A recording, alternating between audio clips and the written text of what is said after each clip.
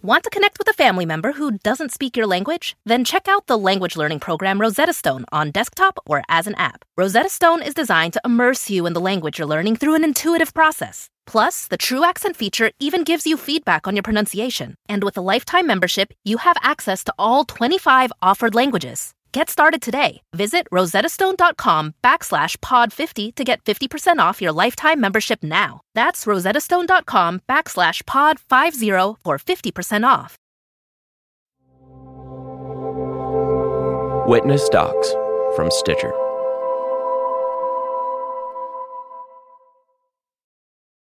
All episodes of Unfinished Deep South are available to binge listen on Stitcher Premium. Premium listeners get an ad-free experience, can listen to all the episodes of Unfinished Deep South right now, and play a key part in supporting our show and reporting. You can get a free month trial of Stitcher Premium by going to StitcherPremium.com and signing up with the code WITNESS. So if you want to see how the entire story unfolds right now, that's StitcherPremium.com, promo code WITNESS. In 2007, the FBI opened an investigation into the killing of Andrew Anderson, the 16-year-old boy who was chased by a posse of white men and shot in Marion, Arkansas in the 1960s. But the feds never got very far, never turned up any new information. And they also never talked to the little girl at the heart of the case, the one who Andrew had allegedly assaulted. But that girl was so central to figuring out what happened that day, we felt like we had to at least double-check and search for her ourselves. In our work, we often found things the FBI had missed or simply hadn't bothered to look for. And only she could tell us if she had actually been attacked or if Andrew was involved. She was also the only one who might know if her stepfather, Sam Burns, had really killed Andrew. And she might know if he had anything to do with the lynching of Isidore Banks.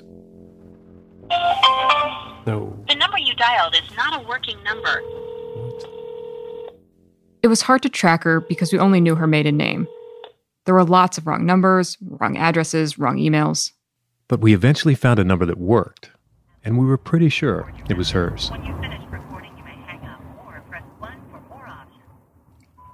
Hello, my name is Neil Shea. I'm a journalist working on a story in Crittenden County.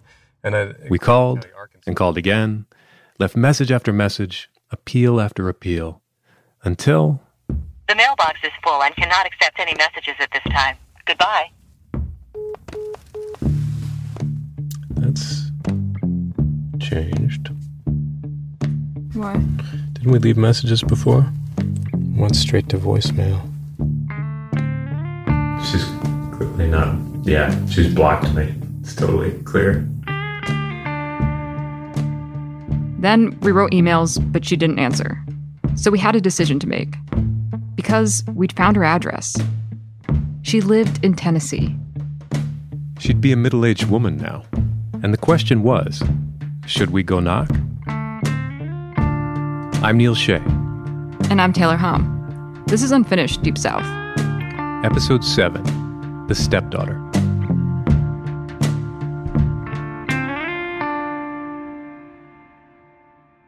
In the journalism world, there's a term for when you show up unannounced to someone's home.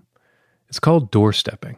It's an aggressive move, usually a last resort, because you never know what you're going to find. In this case, we wanted to tread extra carefully because we weren't sure what happened that day back in 1963.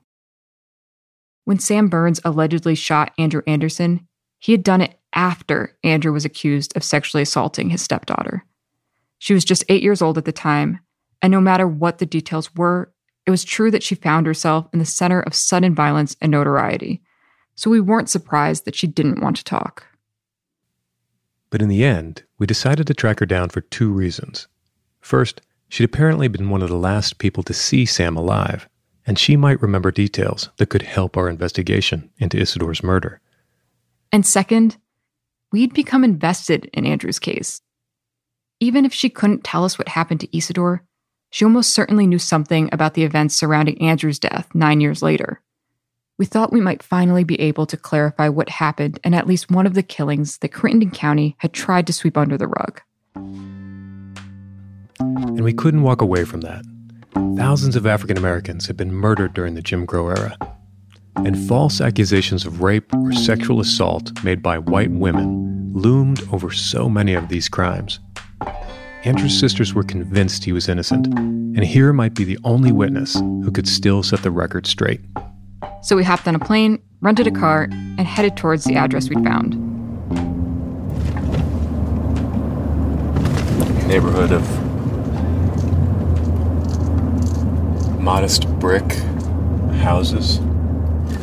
Huh.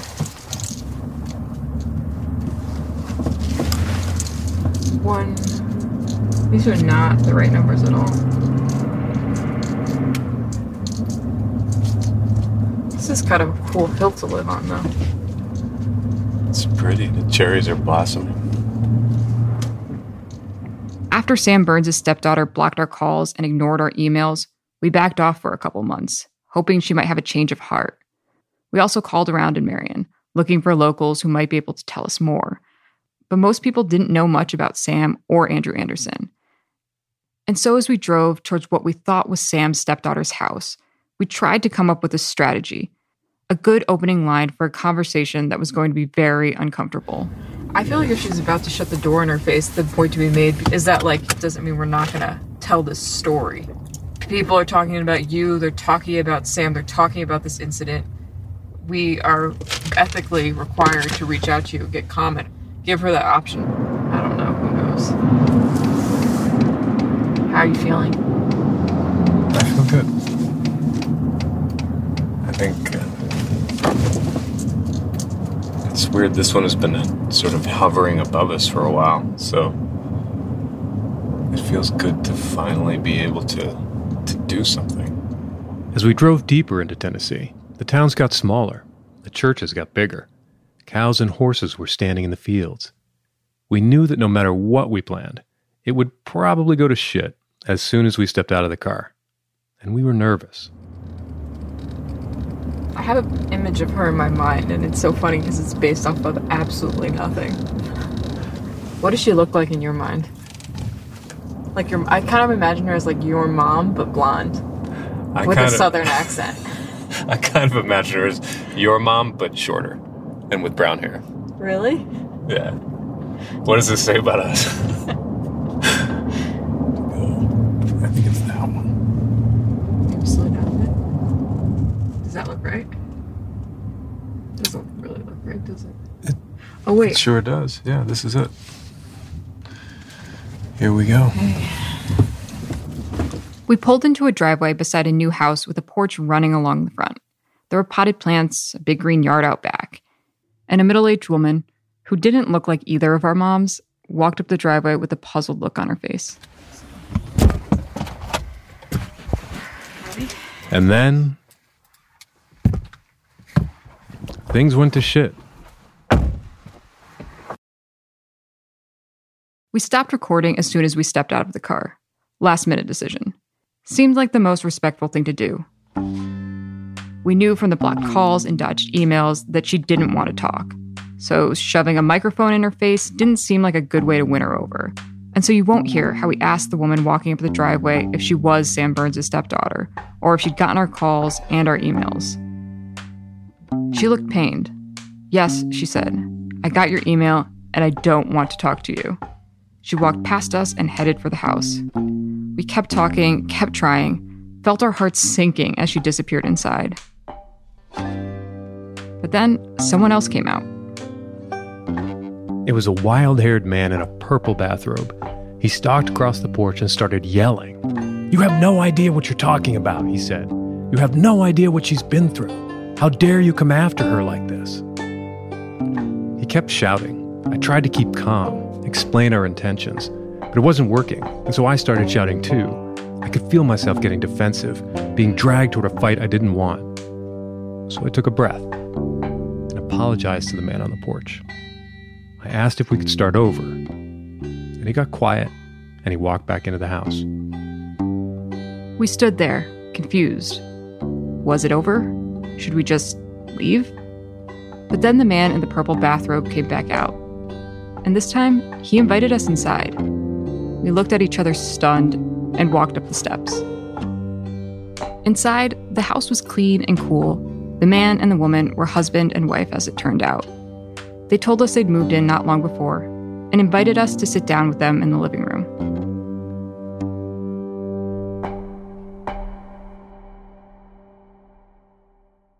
Want to connect with a family member who doesn't speak your language? Then check out the language learning program Rosetta Stone on desktop or as an app. Rosetta Stone is designed to immerse you in the language you're learning through an intuitive process. Plus, the True Accent feature even gives you feedback on your pronunciation. And with a lifetime membership, you have access to all 25 offered languages. Get started today. Visit rosettastone.com/pod50 to get 50% off your lifetime membership now. That's rosettastone.com/pod50 for 50% off.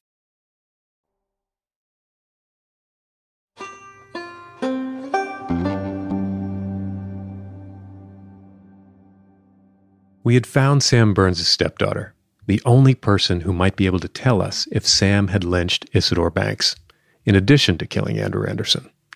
But this woman, she wasn't excited that we found her, though she was kind and warm, and eventually she agreed to tell us what she knew about Sam, what she knew about Andrew, and what she remembered from that day back in 1963. But she didn't want to be recorded, and she would only talk to us if we didn't use her real name. We agreed to give her this privacy because we knew it was possible that she was a survivor of sexual assault. So we'll call her Julie, and we'll call her husband Mike. When we first walked into the house, we spent some time clearing the air. We apologized for repeatedly calling and emailing, and Mike apologized for yelling at us. The couple had just arrived home from a trip, and Mike had been napping when we arrived, hence the wild hair and the bathrobe. He and Julie were freshly retired, expecting their first grandchild, and they'd been spending most of their time tending to the pasture out behind their house and building a stable for the horse and donkey they'd rescued. Mike and Julie also wanted to set something straight. They knew the landscape we'd just driven through, with its Trump flags and church signs warning about heavenly wrath. They wanted us to know. They loved rural life, but they were liberals, and often felt like blue outcasts adrift on a deep red sea. And even though our first attempts to reach out had upset them, our questions had actually jump-started their curiosity, and the couple had begun revisiting Julie's story, looking through old newspaper articles, searching the internet, stitching together Julie's memories. So by the time we sat down with them, the couple was ready to talk. And here's what Julie remembered. On that July morning in 1963, she had walked from her house in the center of Marion to a nearby field to see some horses corralled there. She was 8 years old and loved horses, and so she lingered at the edge of the field a little longer than she was supposed to. Then, around noon, she started walking home. Julie said that when she was about a block or two from her house, she encountered an African-American man she'd never seen before. He spoke to her, and then grabbed her and dragged her across a yard and behind a house. Julie said he exposed himself to her there, but she managed to wrench free and run away towards the street. At the same time, Julie's mother was out looking for her, driving slowly through the grid of houses. Julie said she saw her mom's car and ran frantically toward it. Her mother pulled over, opened the door, and hauled Julie inside. Julie told us she pointed back toward the man. She doesn't remember much more than that, except crying. Everything after is a blur. Julie's mother died in 2002, but back in 1963, she told reporters that she saw an African-American running after Julie. She told him to not move while she called the police. But he ran, and Julie's mother followed, trailing him in her car for a few blocks before a neighbor took over the chase in his car. Julie's mother then took her to a local doctor, who briefly examined her. Her clothing was given to the county sheriff, apparently as evidence, and she and her mother went home. For decades, Julie didn't know what had happened next. She didn't know until she was middle-aged that someone had been killed by a posse. And she didn't know until we told her that it was a 16-year-old boy, Andrew Anderson, because she remembers her attacker as a grown man. Julie says no one ever asked her for a description of the man. Not the police, not county prosecutors, not the FBI, not even her parents. And after that day, the family never really spoke about what happened. In 2007, the FBI began looking into Andrew's case, but Julie said they never contacted her. If they had, she said she would have told them what she told us, that she believes her attacker was a man, not a teenager. Which is to say, she thinks it's possible Andrew was innocent. We talked with Julie and Mike for hours. We took notes, drew maps, drank tea, shared everything we knew about Sam Burns and the day Andrew Anderson was killed. Julie and Mike were horrified. Horrified that a teenager had been shot, and horrified that county officials had slapped a neat bow on it all after just a few hours of investigation. But they weren't really surprised at the way it went down. Julie and Mike had both grown up in Crittenden County, and they'd come to see it as a corrupt and racist place, run by what Mike described as a cabal of powerful people. After Mike finished college, the couple threw everything they had into the trunk of their car and they left Arkansas and rarely returned. But now, nearly 60 years later, we were asking Julie and Mike to look back, trying to understand what had happened. And as we talked over the details, documents, the conflicting accounts, Mike and Julie pointed out a lot of holes in the official story. Why, for instance, would Julie's attacker have chased her toward her mother's car? Why not run away in the opposite direction? Maybe Andrew had just happened to be nearby when someone else attacked Julie. We'd wondered the same thing, because Andrew himself may have understood that he was being framed. According to a transcript from the coroner's inquest, a sheriff's deputy had testified that after Andrew was shot, the deputy asked him why he'd assaulted the little girl. "It wasn't me," Andrew said. "I didn't do it." And then, as the white men crowded around him in the bean field, Andrew said, "Go on and kill me, and get it over with." When we started looking into Andrew's killing, the story of what happened to him seemed so suspicious, and his sister's belief in his innocence so certain, that we thought maybe we'd be able to clear his name. The county has such a deep history of racism and corruption, and the stains of it were all over Andrew's case. We thought Julie might confirm the story Andrew's sisters had told us, that he just helped her after she fell off a horse. Or tell us some other version, where Andrew was clearly in the wrong place at the wrong time. But at Julie's house, any hope we'd had of closing Andrew's case, of being able to say exactly what he did or didn't do, faded away. While Julie still believes she was assaulted by a man, an adult, she didn't feel confident enough to say that it definitely wasn't Andrew Anderson. And when we asked Julie for more details about her attacker, what he said, what he looked like, she didn't remember. Memories are fragile, shifting things. And she wondered if an 8-year-old would be able to distinguish between a 16-year-old and a grown man. And there's another problem.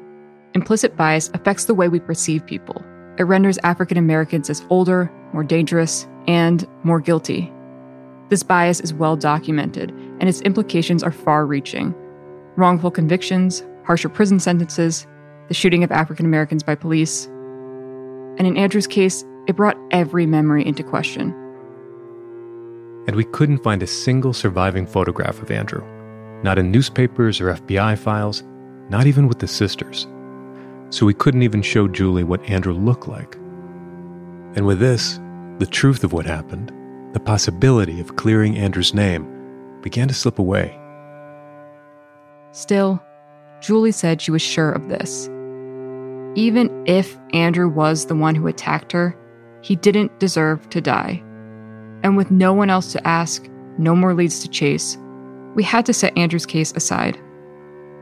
We'd spent hours talking about Andrew Anderson. We were all hungry and tired, but there was still this whole other case we needed to ask Julie about: the murder of Isidore Banks.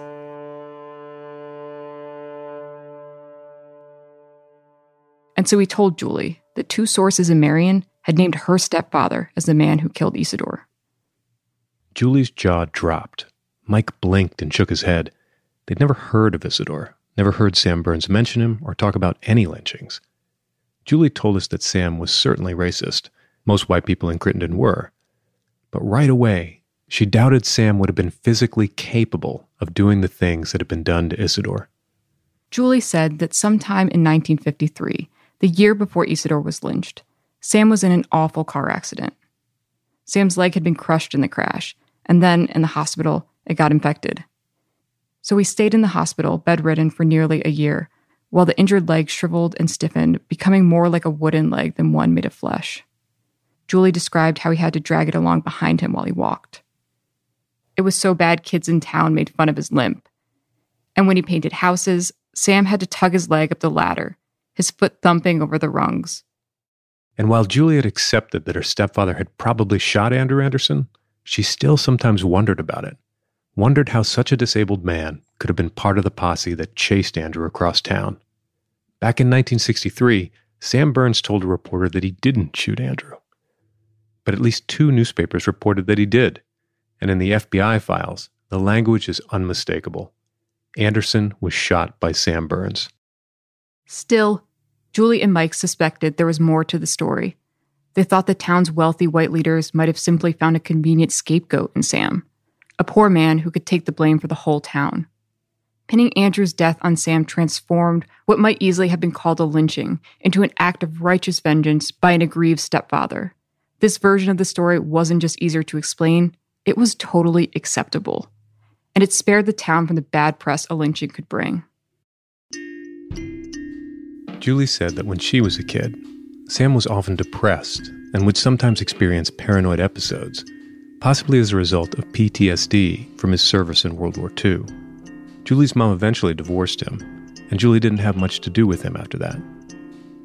But then in the 1990s, Julie learned that he was ill, so she and Mike drove to Arkansas, where they found Sam living alone in a squalid trailer. No one had visited him for a long time. He suffered from paranoia and hallucinations, and he needed medical treatment.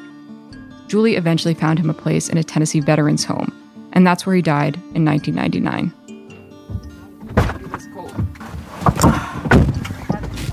We were there for 5 hours. Which way do you think I'm supposed to go?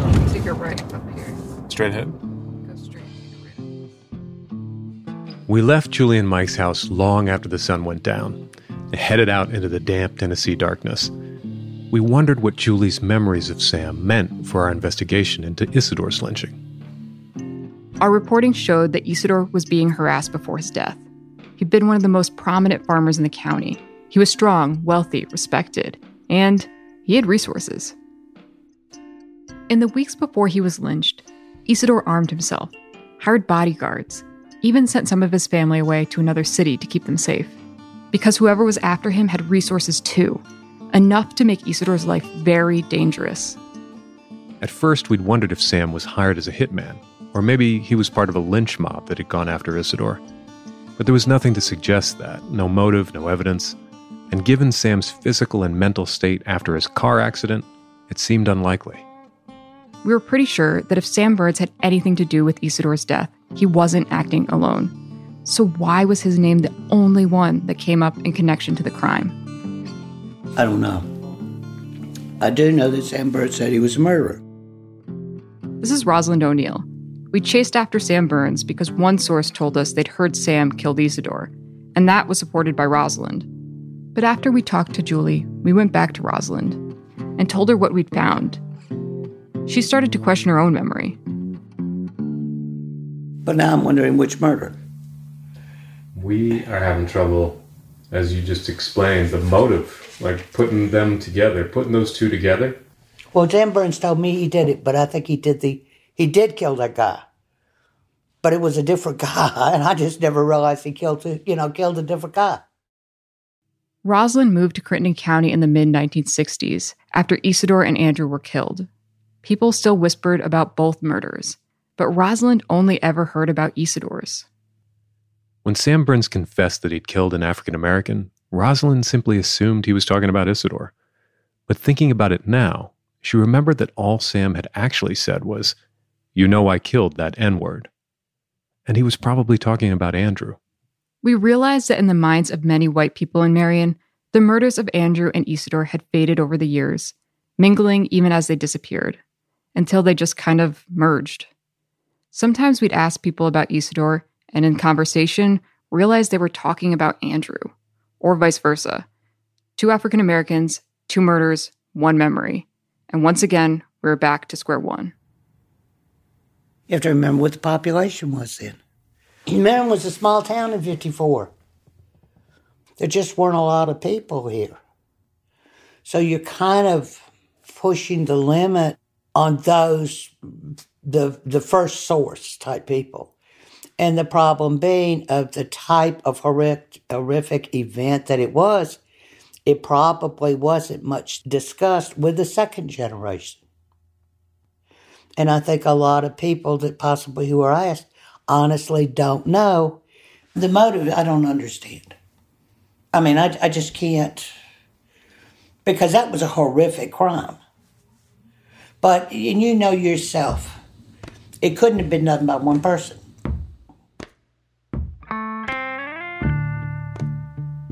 What if there was more than one killer? If a mob had lynched Isidore, it would be harder to say exactly who had blood on their hands.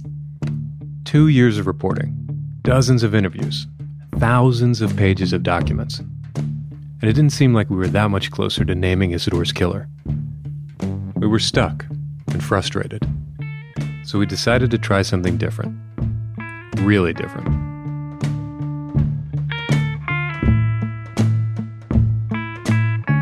Next time on Unfinished Deep South. Thank you for calling the Isidore Banks tip line. Banks was a farmer and a father, a businessman, and a veteran of World War I.